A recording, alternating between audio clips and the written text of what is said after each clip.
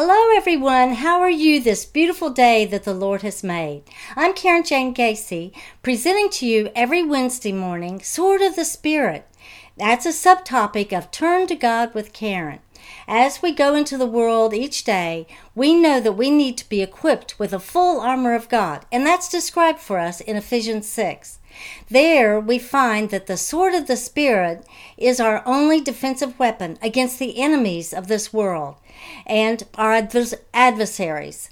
What is the sword of the Spirit? It is the Word of God. We'll be reading in this episode passages from the Word of God, and I encourage you to continue to read and study the Word of God yourself. Currently, we're now in Psalms. We will often read how King David, a man after God's own heart, cried out to the Lord, sang songs of praise, and said intense prayers. We can learn from these passages. So pull out your Bible now and join me. Today's read is from Psalm 73 through Psalm 74.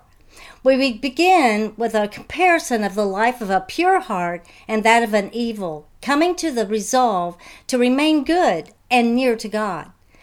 While waiting our God for rescue, the writer wonders how long he must wait. And isn't that something we all wonder sometimes? How long must I wait? We have faith, but we would like to know how long we need to wait in that circumstance. Okay, well, I'm going to be reading starting at 73 through 74. Psalm 73. Surely God is good to Israel, to those who are pure in heart. But as for me, my feet had almost slipped.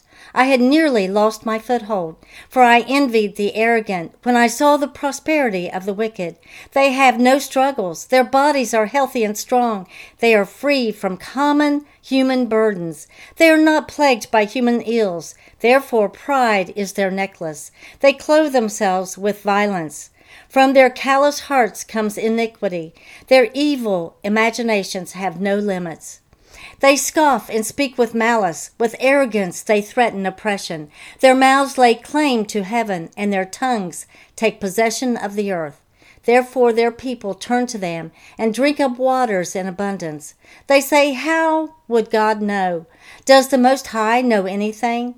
This is what the wicked are like. Always free of care, they go on amassing wealth. Surely in vain I have kept my heart pure and have washed my hands on innocence. All day long I have been afflicted, and every morning bringing new punishments. If I had spoken out like that, I would have betrayed your children. When I tried to understand all this, it troubled me deeply, till I entered the sanctuary of God. Then I understood their final destiny. Surely you placed them on slippery ground. You cast them down to ruin. How suddenly are they destroyed, completely swept away by terrors. They are like a dream when one awakes. When you arise, Lord, you will despise them as fantasies. When my heart was grieved and my spirit embittered, I was senseless and ignorant. I was a brute beast before you. Yet I am always with you. You hold me by my right hand. You guide me with your counsel, and afterward you would take me into glory. When have I in heaven but you? Whom do I have in heaven but you? And earth has nothing I desire besides you. My flesh and my heart may fail, but God is the strength of my heart and my portion forever. Those who are far from you will perish. You destroy all who are unfaithful to you. But as for me, it is good to be near God. I have made the sovereign Lord my refuge. I will tell of all your deeds. Psalm 74. O God, why have you rejected us forever? Why does your anger smolder against the sheep of your pasture? Remember the nation you purchased long ago, the people of your inheritance whom you redeemed, Mount Zion where you dwell. Turn your steps toward these everlasting ruins. All this destruction the enemy has brought on the sanctuary. Your foes roared in the place where you met with us. They set up their standards as signs. They behaved like men wielding axes to cut through a thicket of trees. They smashed all the carved paneling with their axes and hatchets. They burned your sanctuary to the ground. They defiled the dwelling place of your name. They said in their hearts, we will crush them completely. They burned every place where God was worshipped in the land. We are given no sign from God. No prophets are left, and none of us knows how long this will be. How long will the enemy mock you, God?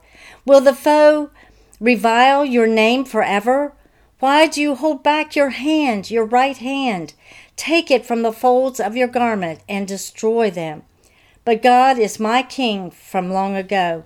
He brings salvation on the earth.